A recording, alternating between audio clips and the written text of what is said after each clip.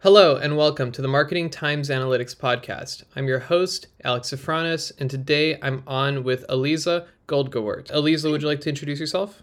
Sure. Thanks so much, Alex. And it's a pleasure to be here with you today. So, as you mentioned, my name is Aliza Goldgewert.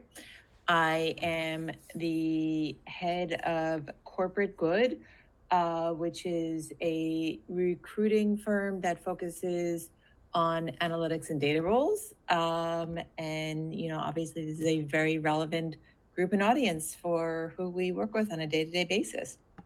Tell us more about your audience that you just mentioned.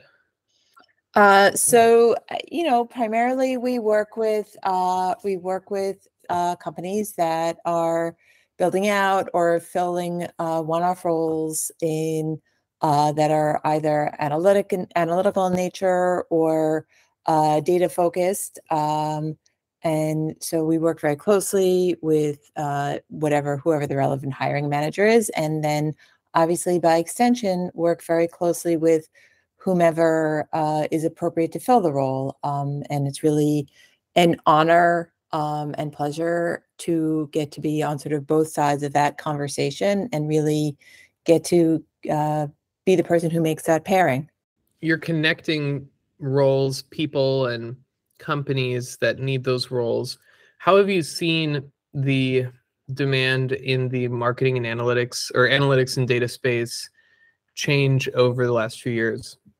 So, obviously, especially in the tech space, the economy has given a lot of people pause for thought on both sides of that conversation. I think companies are, while they are still hiring, I think they're being perhaps a bit more thoughtful in who they bring on and making sure that they are bringing on people that they can commit to long term, which I think we would all agree is a good thing to make sure that everyone's in this for a long term relationship.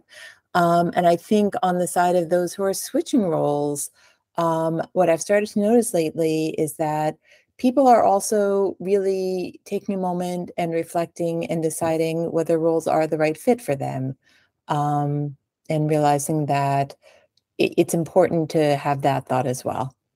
Mm-hmm. So, what makes an employee a good long-term employee? A good long-term employee is someone who is passionate about all of the aspects of a role. And the aspects start at the sort of the macro level, which is what is the business of the company. And everyone has their own personal passions. And then the next level of that passion is what is the scope of the role? What is the day to day of what one will be doing in that role?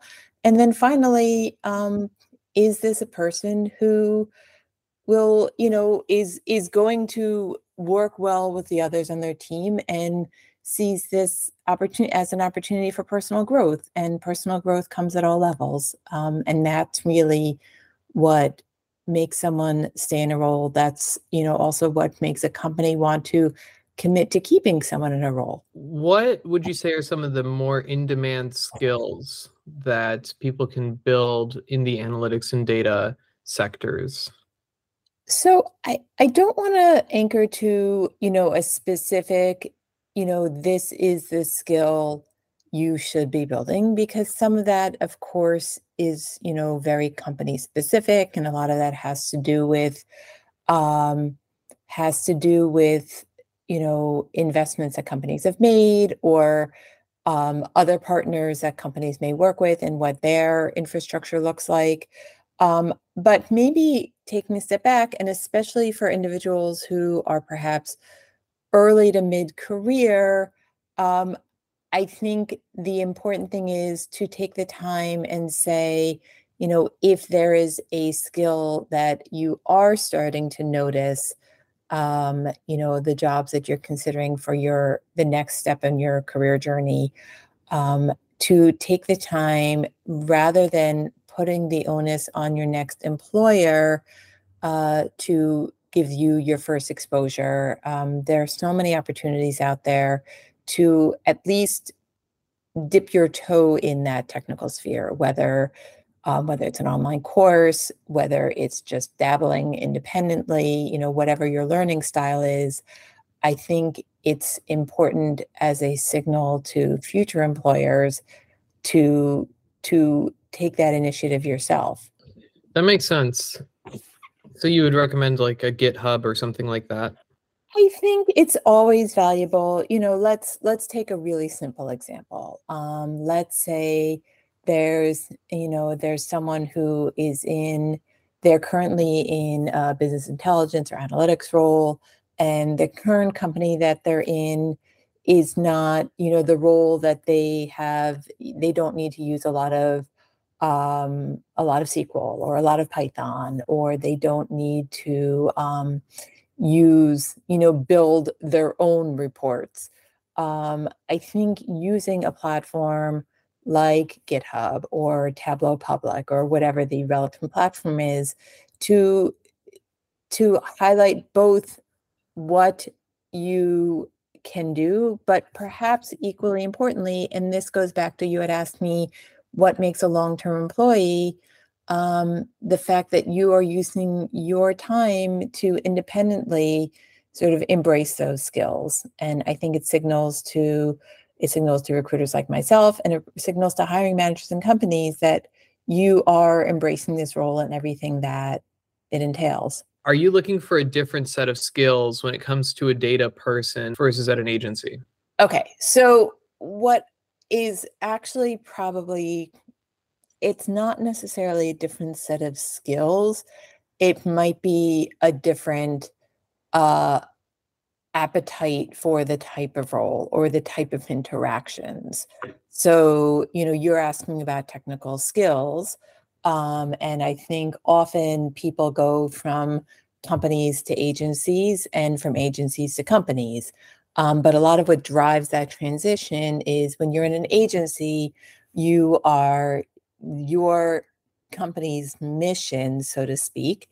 And this goes back to, all circles back to what makes someone a good long-term employee. So when you're at an agency, your company's mission, so to speak, is to delight the client. And there may be, a narrow definition of who that client is. And there may be a narrow definition of, what types of projects you do with that client. But at the end of the day, you are in a client-driven organization. And often that individual, as they move up in the role, need to also take on client management and being comfortable in those types of presentations. Whereas internally in a company, it may be a different structure. The company's mission is, going to be, we develop, widgets, and this is what we do. And the mission of the organization is surrounded by that organization. And, presumably the employee who works there feels passionate about that mission. And then the types of roles as you move up in that company might look a bit different. You're dealing with more internal structures and sort of internally goals and motivations sometimes just look different. So you wouldn't say there's any sort of a skill difference between, as far as tech stack or mathematical ability or statistical ability or any of those categories? I would say they really are, identical. Yeah, it's because it's very much like a science. Like you're it's almost like you're hiring for a scientific field. Like they all have to be familiar with stats and SQL and various. I guess, could you run us through some of the basic technical skills that anybody in data and analytics should have? So if we're talking about data analytics, and I assume you want to take data science out of this conversation because that's sort of running down a different road. So if we're just running down the list of skills that, someone in analytics is developing, SQL is huge. And more that's becoming a must-have, not a nice-to-have. I would say, experience with some sort of business intelligence platform, and I don't think it needs to be a specific one. I think, we're seeing different industries investing in different platforms, but someone who really has robust experience really should be able to transition from one to the other, or, in-house proprietary platforms. It's all fine. That's much more about being able to tell a story using reporting and dashboarding and visualizations. So that's obviously. I think then you get into some skills that are the nice to have. Python, R. I would say those are the nice to have. I would say, getting into A/B testing is, or regression analysis, that becomes, again, it becomes a role specific, which one is relevant for this role. And so that a little bit becomes, as you move up in your career, you might become a bit more industry focused. And the one that becomes more dominant is going to be dictated by that. In addition to analytics and data, do you hire for any other sorts of roles or any other specialties?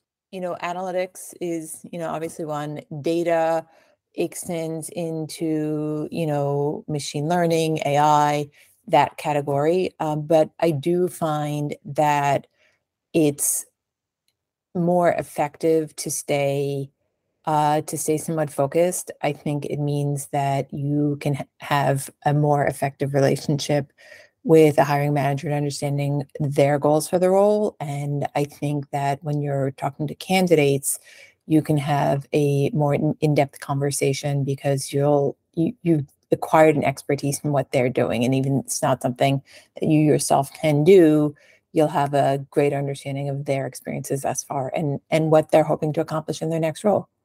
Can you tell us more about your role as a recruiter and what the day-to-day actually looks like for you? I can walk you through. I just started a search for a new role about a week and a half ago, really right before Labor Day weekend. I can talk you through how that what a kickoff looks like and, what the beginning steps are. And maybe that'll give you a little bit of insight and sort of talk you through ideally what direction that will take from there. Sure. So, it obviously starts with, so in this case, it's a company that I've worked with many times before. So the preliminary introductions didn't need to happen. But, the company, in this case, sent me a text with a follow-up email with a job description. And then I set up some time to speak with the hiring manager. In this case, although I had filled roles for this company before, this specific role had a lot of differentiators from the standard role for this company. So it was important to sit down with the hiring manager and understand where this hire fit in the structure of the team, as well as, what the long-term runway looks like for this person, because that's something that candidates want to know. And also the nuance in the skill set. You sort of circled back to, you started off asking me about skill sets for different roles. And this is a great example. This is a company where, they have historically had one, skill set at a certain level. And in reviewing the job description, there were definitely some things that had not been in there prior, and it was motivated by what this person will in fact be focused on. So that was the next step. And in this case, I then took some time, took a day or two to do a bit of industry research. And what industry research looks like is understanding who out there is doing similar things. And that means, what companies are doing similar things, and sometimes there are trade organizations that discuss it. It could involve me reaching out to other contacts of mine and saying, hey, I'm working on this role for this company. Can I just, pick your brain a bit about, about some thoughts I've had about where best to find someone that might fit this role. So that's, that is the next step. And then obviously I have an internal database of individuals I have spoken with in the past. So obviously the first thing I would do, once I have a sense of who I'm looking for and what type of industry and what type of previous experience might well suit this role, seeing if there's someone that, in going through my notes, might actually fit the bill. And then after that, because I've spoken with someone doesn't mean, I could have spoken with someone a month ago. And at that point in their life, it was a good time to be making a transition to a new role. But life happens for everyone, and they may have moved on to a new role. There may have been external considerations in their life that make it not a great time anymore. So then it becomes, reaching out to the broader world and seeing the term that's often used is passive candidates. And what a passive candidate means is someone who, may not be, reaching out to me for a role, but may, based on sort of the criteria I've defined, really nicely fit what this client is looking for. And then I reach out to the person and say, hey, if I were reaching out to you, I'd say, hey, Alex, I'm working on this role for, company XYZ. I noticed that you have experience in A, B, and C, which really aligns well with this company's looking for. Do you want to chat? And that's really the next step. And then, ideally, I have a lengthy conversation with that person. And I think the lengthy conversation is important because it gives both me and that other person time to get to know each other. And they understand everything about the role, and I understand everything about both their experiences and what they're looking for, and making sure it's well aligned there. And then I have a chat with the hiring manager and say, hey, I just spoke with this person, and I think they're a great fit. And then it goes from there. So it's very much a matchmaking process.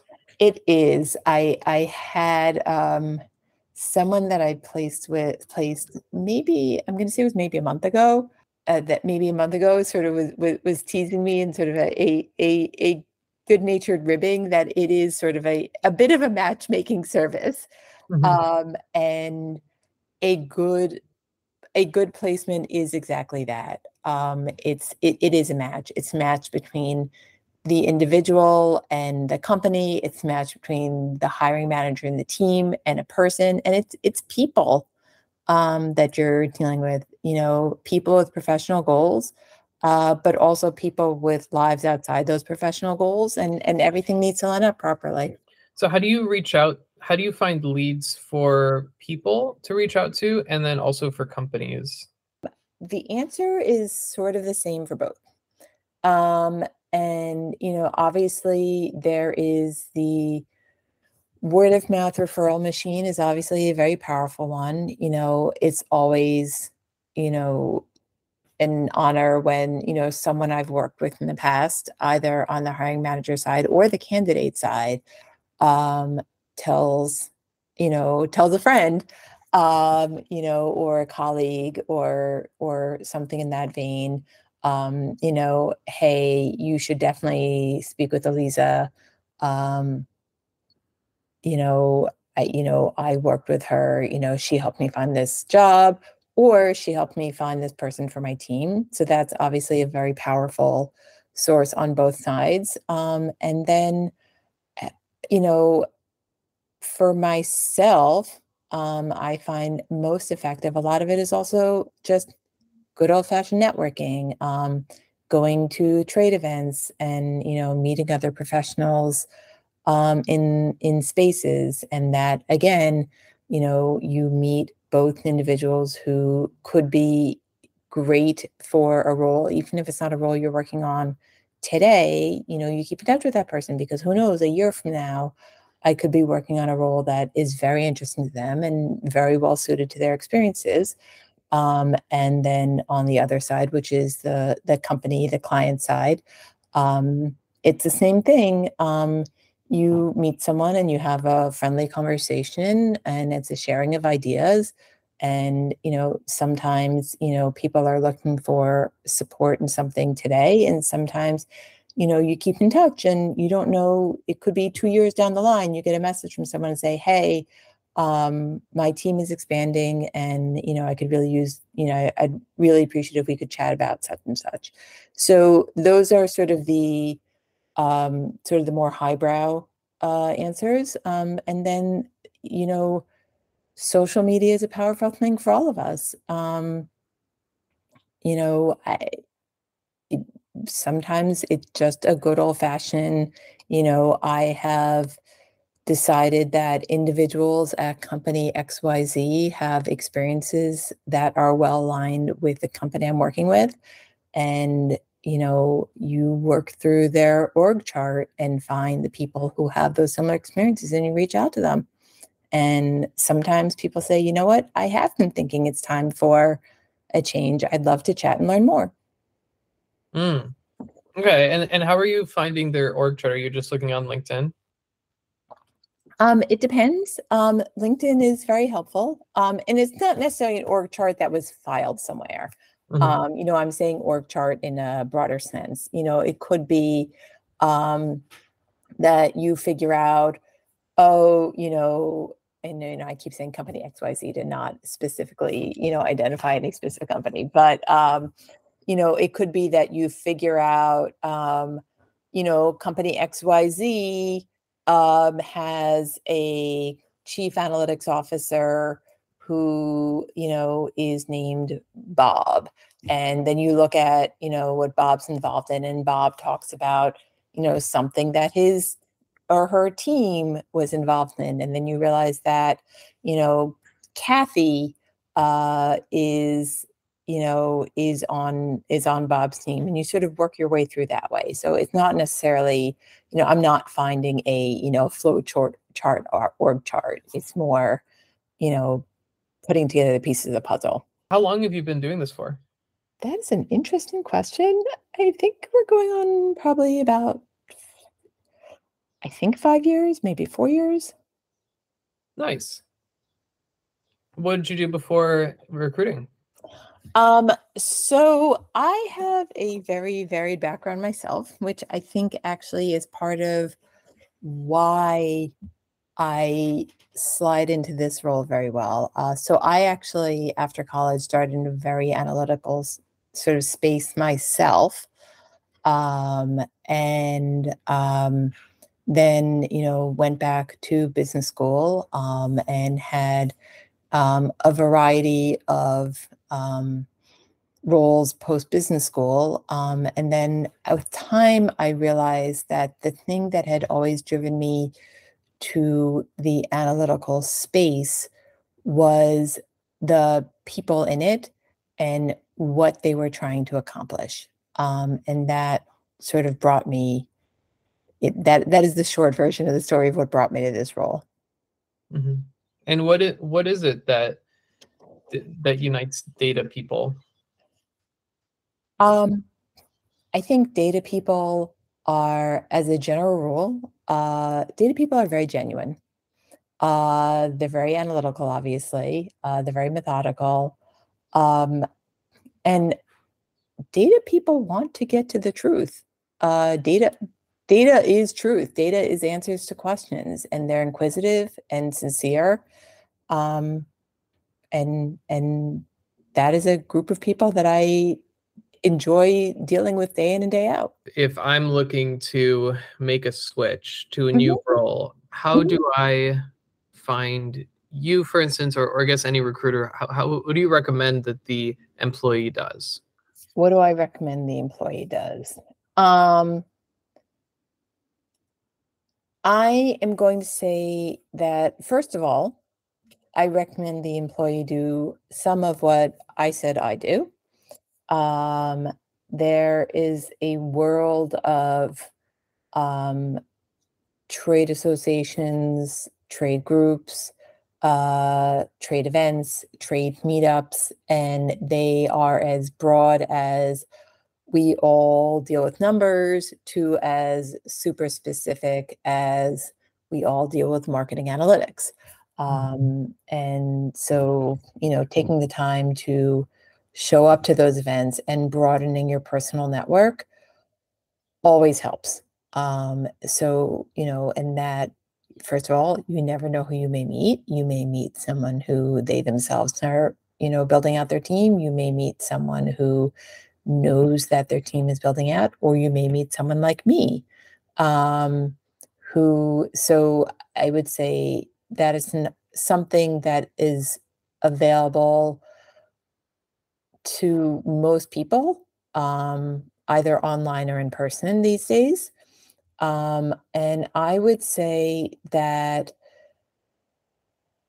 having informational conversations is the most important thing you can do. Conversations that functionally don't sound so different than the conversation you and I are having right now. You reach out to a person, and I'm not saying this is how our conversation happened, but reach out to a person whose career you admire or who you think is maybe in a role one or two levels above what you would like your next role to be, and reach out to them and say, hi, my name is Aliza. I see that you work for this company and you are involved in this, that, and the other. And I would love it if we could speak for 15 minutes and I could just ask you a few questions. And I think those conversations are very important, because, first of all, again, it's anytime you're broadening your network, it's valuable. But also it helps. It means that when you do finally meet either someone like me or someone who's hiring for their team, it means that you have really, really crafted your own personal pitch, and you've really put thought into what you want that next step to be. And it means when you have that conversation, you're going to be just that much more impactful. Thank you. And where would you recommend somebody find a place to network? So do you go, and I mean like Eventbrite, meetups, what actual service do you recommend? Because I sometimes go on meetups and it just looks kind of like very boilerplate, basic stuff. And I feel like there must be cooler networking events going on, but I just don't know where to find them. So I think this is, again, the registration for these events is often happening through Eventbrite, through Meetup, through platforms like that, and they're just using them as a registration tool because that's what they are.